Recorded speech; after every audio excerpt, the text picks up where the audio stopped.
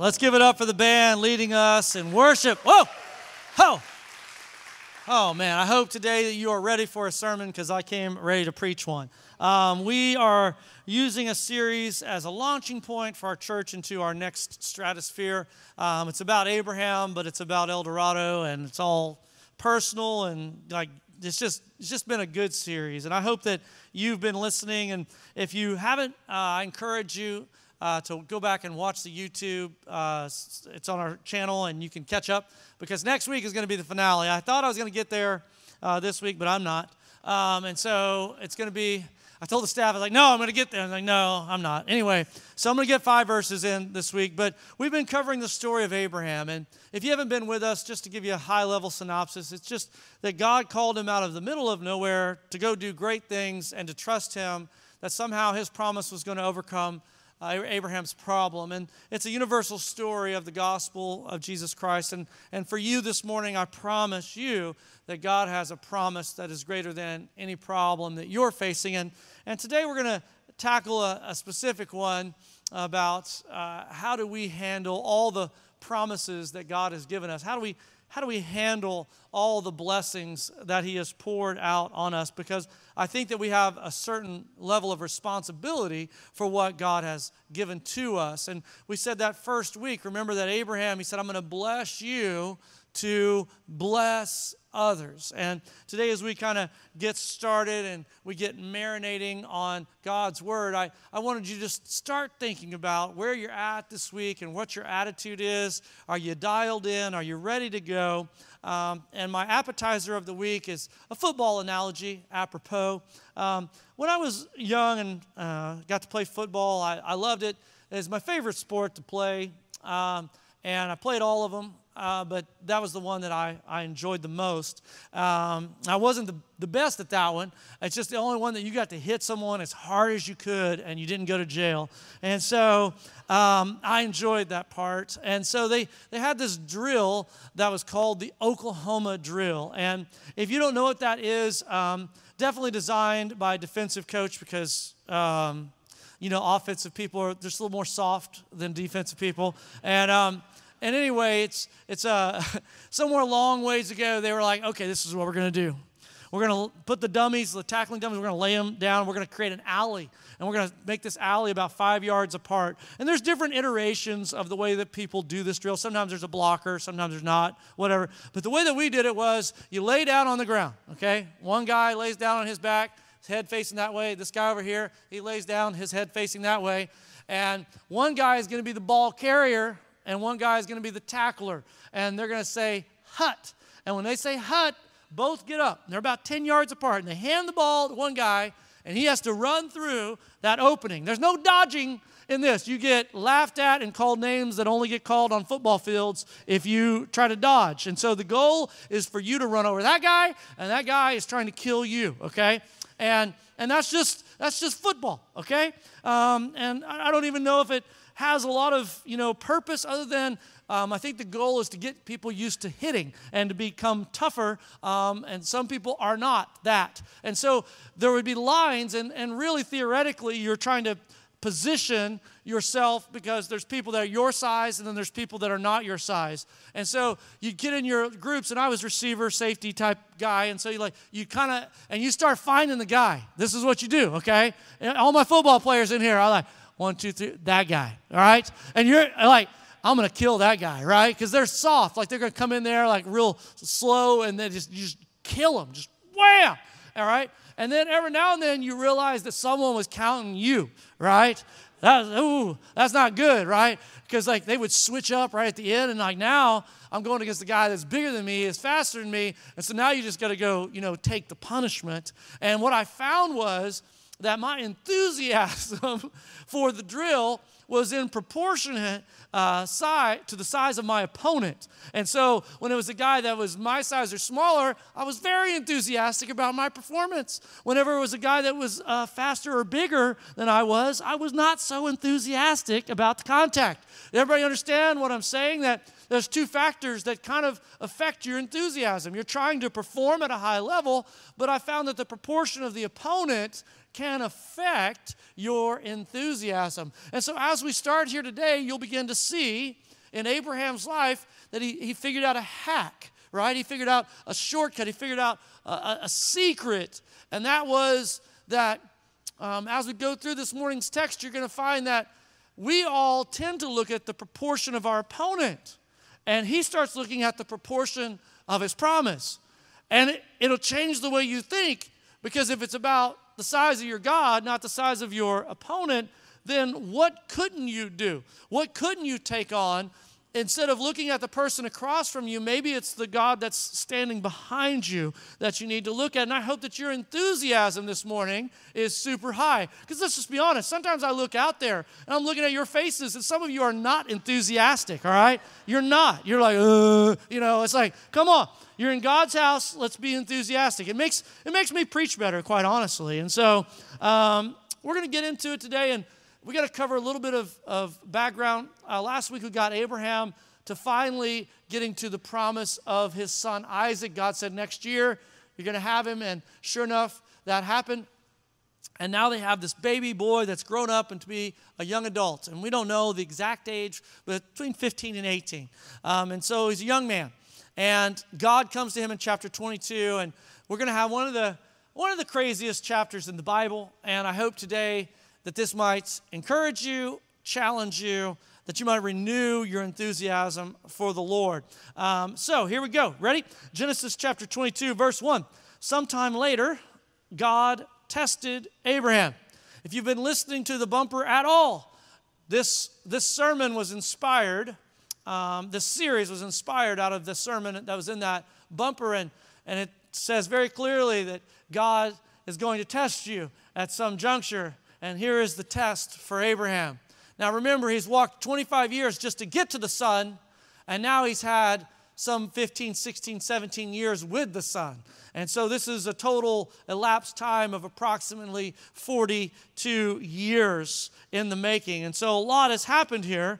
And it says, sometime later, God tested Abraham, and he said to him, Abraham, Abraham. And Abraham replied, here I am. Here I am. First point I want to make is ready without reservation. Ready without reservation. Like, I don't know if you can remember back to when you were in school and you were unprepared, all right? Some of you, by show of hands, anybody ever like nuts? Yes. And so, do you remember when it got to that time where the teacher was going to call on people? Can you remember, all the little things that you would do to get out of being called upon? Does anybody know, you start, trying to find something on the floor, you're kind of, trying to get behind that person right there. You might fake a heart attack, whatever it is that you have to do. But, you are literally, if you didn't even know who Jesus was, you'd be praying to him, please, Jesus, don't let them call on me, right? It's just embarrassing because you're not prepared. You're not ready, right? But then you can think of times that you were ready. And enthusiasm always shows up early, right? Because it's excited. You're excited about what's going to happen. Late means that somebody doesn't care enough. Because even the most late normal person, if I gave you tickets to the Cowboys game, front row, center, 50-yard line, that person would show up early. They would, because the proportion of their importance would go up. So therefore now they're more excited. And so God says, Abraham. And Abraham, just think about this. You got to remember, he's roughly 115, 116 years old, right? Now, I think that when you get to this age, because Carrie all the time is like, you can't say old. You just say, senior, whatever. But when you get past 100, that's old, right? Can everybody say amen on that? Do we have anybody over 100? Make sure I'm not offending anybody in the room. Okay, so here is Abraham and Sarah, and the Bible even says this, that they sat around and laughed about this.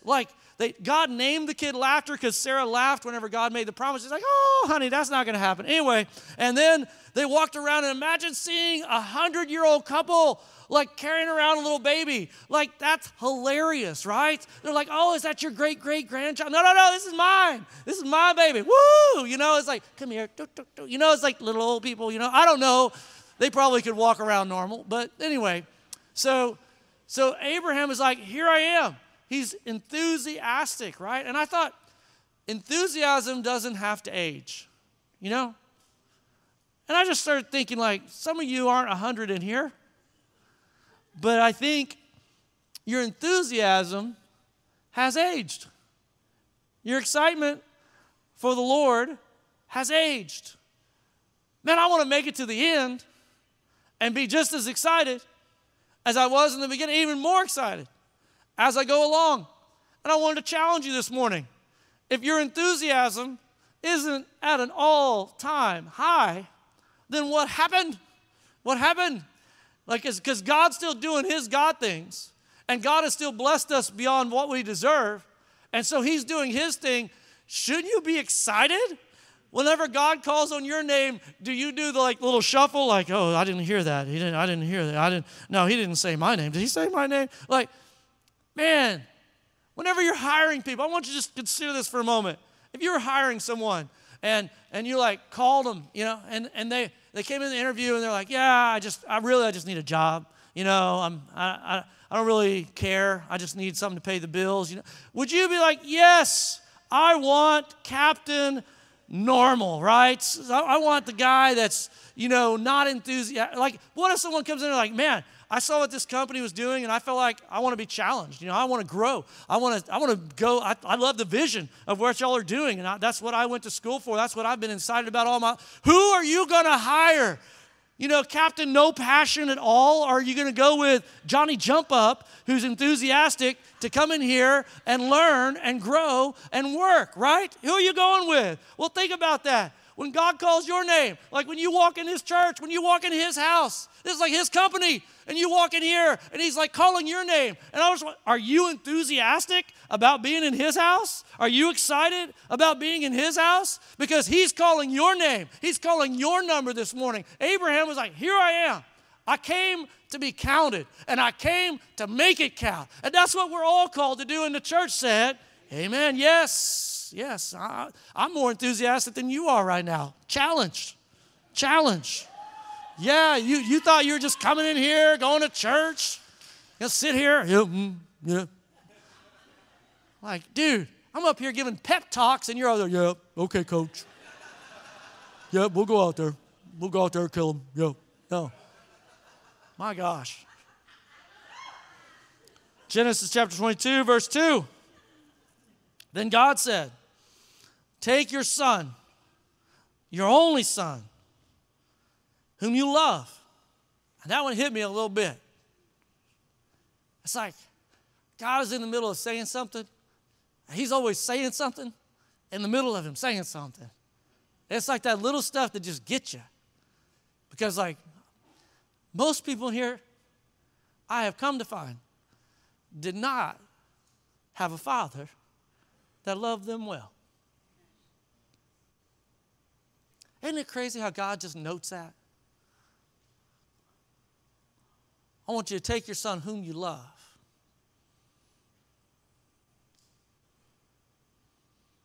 Man, a good challenge. This is like a Father's Day sermon in December. Don't you want to be a father that's known that he loves his kids? Don't you want to be that father? What would be the higher honor that someone could give you? Good husband, loves his children. That got me a little bit. Then God said, take your son, your only son. And I don't even have to, for all my church people in here, if that doesn't sound like another verse, like the only begotten son, for those who've been in church a while, next week I'm going to reveal where this is all going. If you've been in church all your life, you already know, but a lot of similitudes here. The shadow's not so dark. It's pretty obvious what we're going with here. Take your son, your only son, whom you love, Isaac, and go to the region of Moriah. And we'll just remember Moriah next week. It's going to be important. Sacrifice him there as a burnt offering on a mountain that I will show you. So you're going to take you to the region, then I got a specific mountain I've picked out. Now, as you read this, if you are new to church, I have to do some work here, okay? We're just going to leave that up there on the screen. And if you're wondering, does this mean what it seems to mean? Like, take your child up to this mountain, kill him, and then burn his body Yes. I'm looking at some young men in here, some sons, and that would be like God calls your dad. He's like, hey, take little Johnny, you take him up there on top of the mountain, and you sacrifice him. And I know before you get there, that's a big ask, all right? I mean, that's huge. Like, who else would ever get asked something like that? Matter of fact, that's crazy. As a matter of fact, if anybody ever asked you that, well, not everyone. Some of you are like, I'll be Abraham. Like, I got some teenagers I'd like to sacrifice anyway. But I want to assuage your fears. It's okay. The story ends well. We'll get to the ending next week, but I just want to put your fears at ease that it ends well. But does it mean what it says? Yes. What is he asking of Abraham? The impossible. Here's the test. This is the test. The test is, will you give it back? Will you give it back? If you take the best thing that I've ever given you, the most precious thing that you own, that you possess, that you're related to, and will you give it back? Here's the test. And Abraham has walked long enough that he has been preparing for the test. He's not going to blink at this test. We'll get into that in just a moment. But I just wanted you to start thinking about, man, it takes so much to build something, right? Like, for anybody in the room, let's just call it out. Is marriage hard? Has anyone ever found in here that marriage is just easy? There's no problems, no struggles. I'm just letting you know, whether you're in the first one, if you might be in a second one, maybe a third one. It doesn't get progressively easier. It doesn't. It's like you start finding that change person, same problem. What's the common denominator?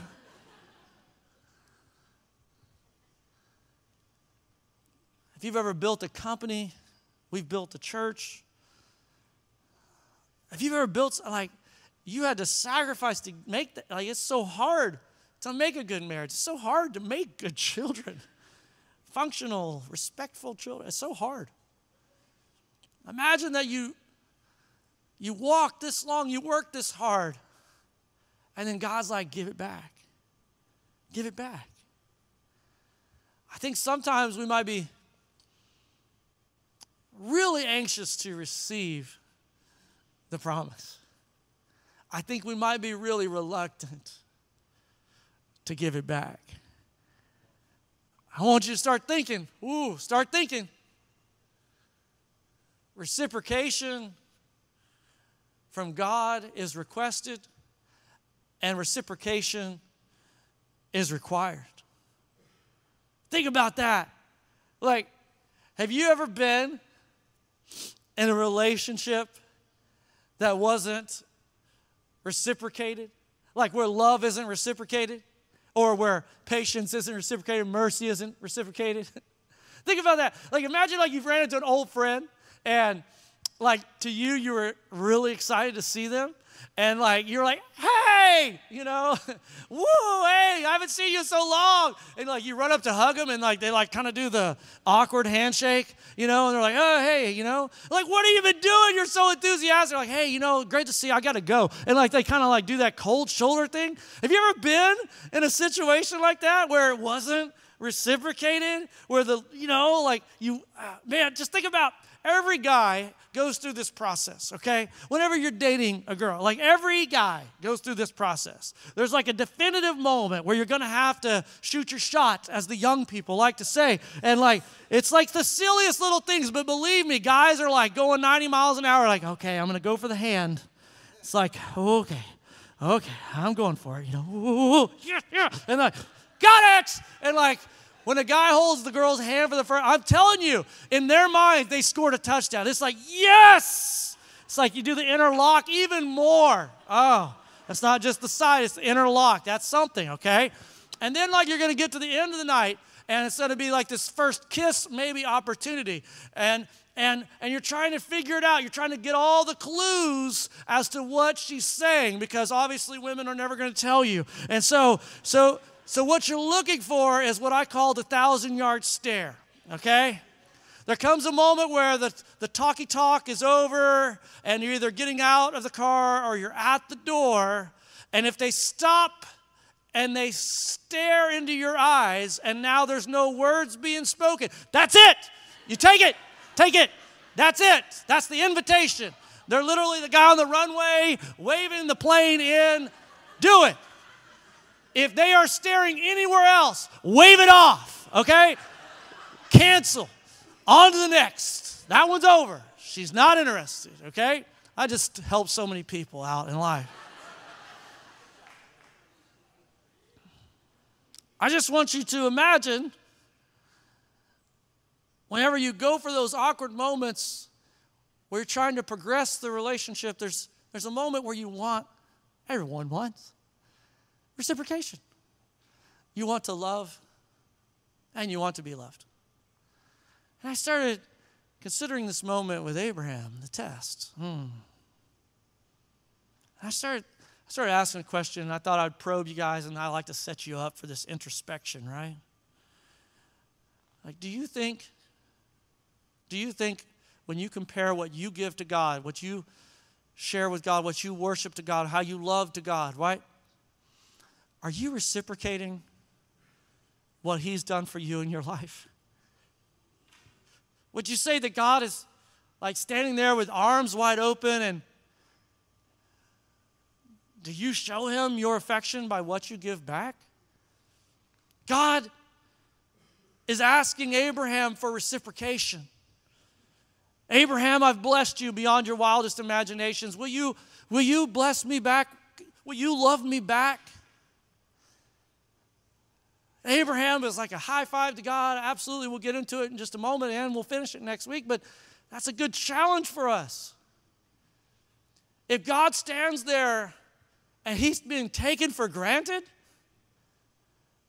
that you could come into His house without enthusiasm, do you think when God woke up this morning and saw you on your way to church, that He wasn't excited? That you were like, oh, there they come. There they come. They're getting out. Oh, they're fighting in the car. Oh, we're going to plaster a smile on our face. And someone's going to say, how's it going? It's really about to fall apart. But we're going to say, hey, it's going great, right? And they're going to ask for information. We're going to try to be secret agents. It's like weird, the game we play with you guys. Anyway, don't you think that God wants to be loved? Do you think that God is worth your very best? That's the question. I thought about it like this, that God is constantly taking Abraham on a journey, right? And I thought we might distinguish the destination from the destiny. That Abraham is one more step, right? This is the last step. He's one more step.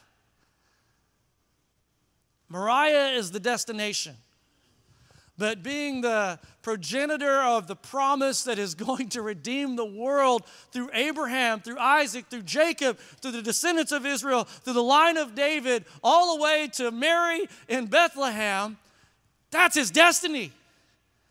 Moriah is the destination, producing the line that's going to produce the Savior of the world and forgive all mankind and set eternity and open the gate and close the gates of hell for millions of people for the rest of time. That's his destiny. And he's one step between the destination and the destiny. And I think so many Christians, that God has you on the way to the destination and you're not even thinking about your destiny. That it's more than just the life that you're living. It's about so much more. It's about souls hanging in the balance. It's about changing generational curses of people who did not live for the cause of Christ. And you're sitting there thinking about Moriah. And God is saying, no. I have a destiny for you to impact all of eternity by how you live and how you love. And you're sitting there thinking about the destination. You need to get on the destiny train this morning. And what's the price of that one step that's left?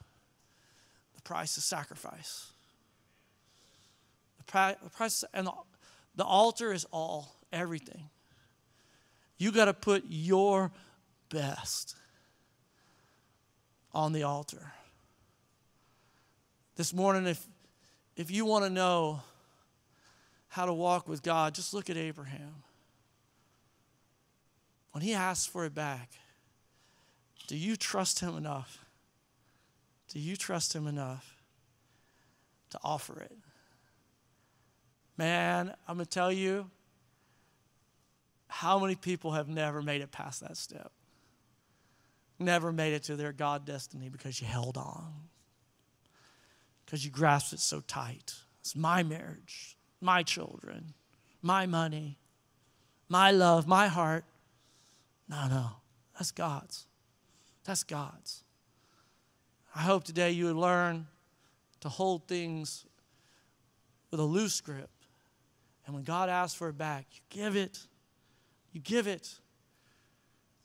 So many lives have been changed at Genesis Metro. And in this last year, I've seen people say, oh, we want to give back. Because every dollar is a seed that's sown, that's life changed for someone else at some other time. But it was given to you.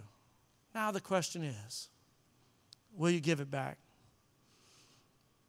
It says in verse 3, early the next morning. Early, enthusiasm. Early the next morning, Abraham got up and loaded his donkey.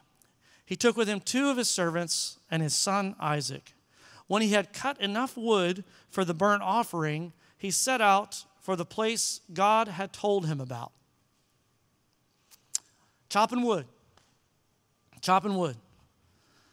This blew my mind. I never even looked at it, never even considered it, contemplated it till this week. That he got up the next morning and he had to cut down the wood that was going to be used, that he was going to build an altar to sacrifice his son. Can you imagine? Every swing of the axe, right? He's having to run it through his brain. What in the world is getting ready to happen? Can you imagine being put into this paradox where you're sitting there like, oh, I'm going to say yes. I'm going to say yes. I know the answer is yes. I know the answer is yes. Trust the promise. Trust the promise. But every swing of the axe, it's like, oh my gosh, what am I doing? What am I doing? What am I doing? What am I doing? Abraham complies without complaint. Abraham is obedient without objection. And I think this truth holds that Abraham has now walked far enough and God has provided proof enough that trust becomes the rule rather than the exception. I hope today that you would see that Abraham is shifting gears.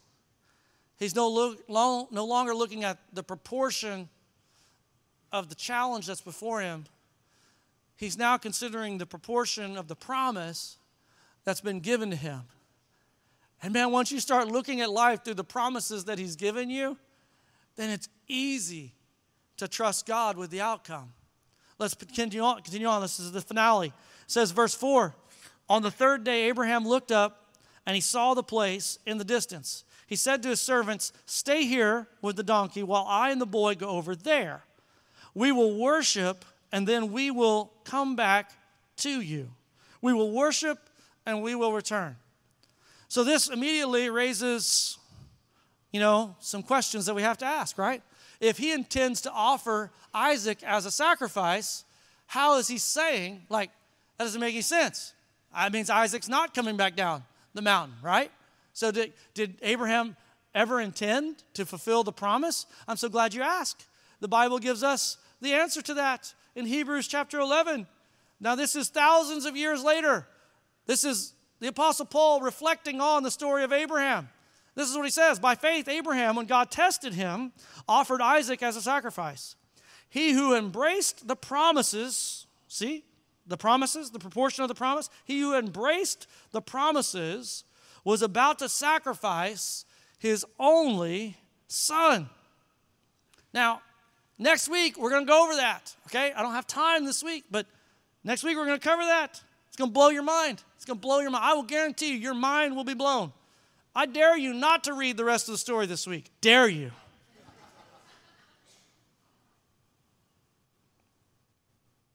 He had embraced the promises and was about to sacrifice his one and only son.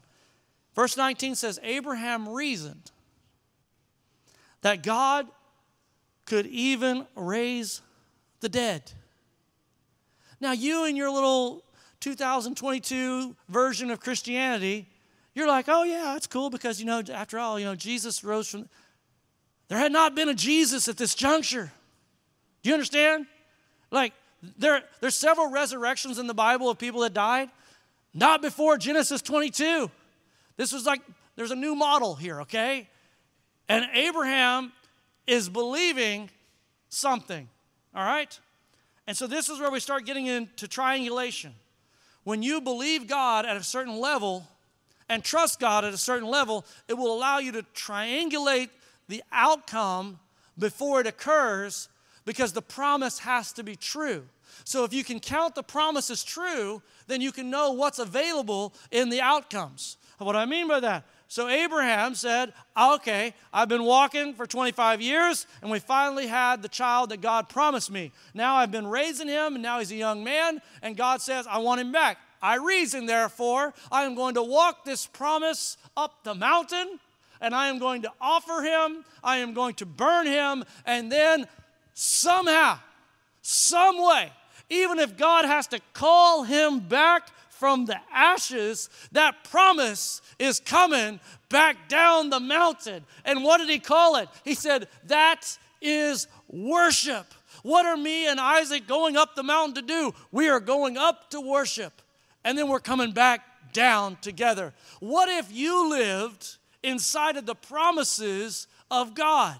What if you could say this morning, I know what he promised, therefore the outcome is decided? Would it change your trepidation? Would it change your fear level? Would it change your anxiety? That if both of you were committed to the promises of God, what marriage could not be saved, redeemed, restored if you were living inside of the promises of God? That I'm committed to this promise. I'm committed to death. I'm committed to for better or worse. I'm committed to bear no record of wrongs, to love you the way that you deserve to be loved. What if, just what if this morning, we could say that because I'm inside the promise, and the promise precludes Isaac from dying and staying dead, then I can trust God, and I can give him my very best gift. I can give him anything and trust that I'm going to take it up the mountain, and I'm going to put it on the altar. But somehow, some way, it's coming back down. See, that's why so many people lack a spirit of generosity. Because at the end of the day, challenge, punch, coming. You don't trust God. You don't trust God. You think, if I give it away, it's never coming back. And wouldn't that be a fallacy that can never be overcome without faith? Because if you never do it, then how would you ever know that it works? Abraham had been on a 42-year journey, and he had come to believe, you know what works? God works. God works. The promises of God are true. I'm going to give you another one of my favorite verses. I want to ask you this question. Who is your promise about this morning? Are you the star, or is it about Jesus? It says, for no matter how many promises God has made, they are yes in Christ. That just blows my mind. And so it is through him, it's through Jesus, that the amen is spoken by us to the glory of God. Simply put, if you're walking inside the will of God and he has given you a promise, then the answer, you don't even have to pray about it. The prayer is, when the promise was given, that's the answer to the prayer. And the answer to that promise is yes. All the promises of God in Christ are yes. Can Jesus save me from my sins and deliver me into eternity safely and securely? The answer is the promises of God in Christ are yes. Can I be forgiven? Yes, in Christ. Can I be redeemed? Yes, in Christ. Can I be made white as snow, though I've lived the darkest of sin? Yes, in Christ. Can I be made white as snow? Yes, in Christ. Can I take my hard heart that's filled with hate and reclaim it and redeem it and be made filled with love? Can I have a marriage that is full of vibrancy and passion? Can I show my kids the way and they'll follow it when they get older? Yes, in Christ. It all depends on whether or not it's in Christ or not. So if you're living separate from the will of God and separate from the love of Christ, then I can make no promises to you, but I can make sure that you know this, that if you would stay in the will and you would stay in the Word and that you walk it out, and when He asks for it back, you say, here it is, God. I can tell you at the end of that, your life will say amen to the glory of God. God gave us a place 20 years ago. And right up to the clock is running out. It's like, how are we going to do it? How are we going to do it? How are we going to do it? That's the wrong question. The proportion of my problem has only gotten bigger. But I can say confidently to you that He didn't bring us this far to let us die in the wilderness. It's not a question of the proportion of our problem. It's the proportion of the promise. And if the promise has been given, then the answer is yes in Christ. If we've been given that promise, the question is, will we give it back? Did God bring you all the way up to this point in your life? Bless you beyond your wildest imaginations. And then Him hold out His hand for the first time. The only time He ever asked of Abraham, I want your best. I want your best.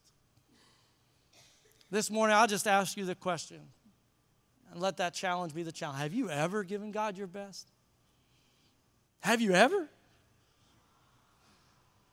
I mean your best. Your best worship, your best love, your best pursuit, your best passion.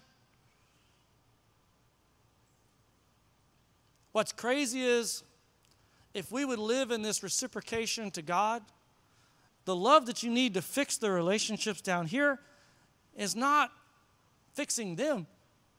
It's fixing you. And if you're trying to take your love and solve the problem, that's not your love that's going to solve. It's His love that's going to solve the problem. So I live in reciprocation to God by giving my heart to Him, but then what He gives back, I'm able to give out. And so both of the continuums exist as a result of my believing in the promises of God.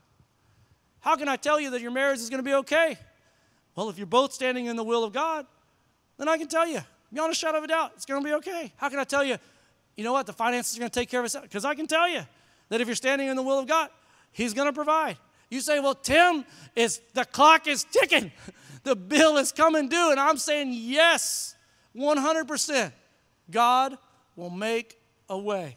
Let's pray. Father, we ask in the name of Jesus, God, help us.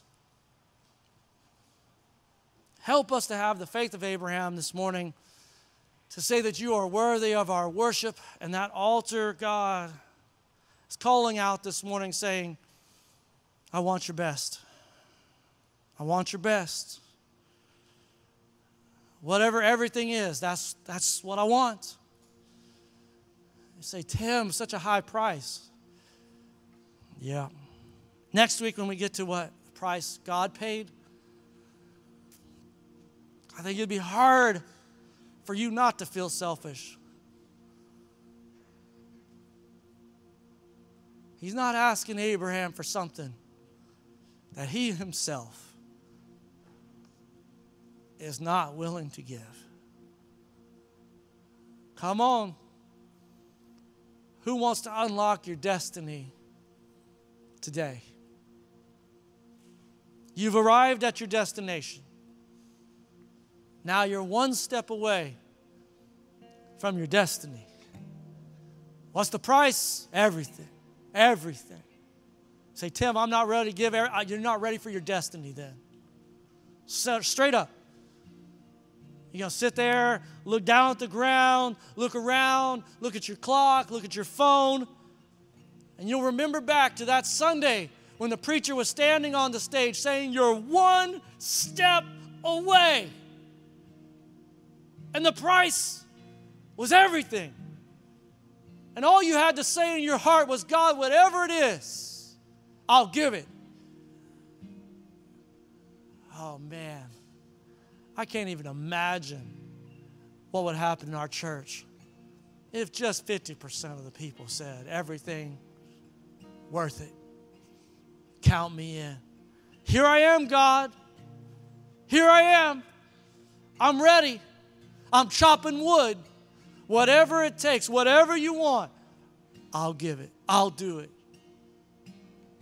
Oh, this morning, let's worship like He's worth it. Are y'all ready? Are you ready? Are you ready? Are you ready? Oh, man, the altar is open this morning.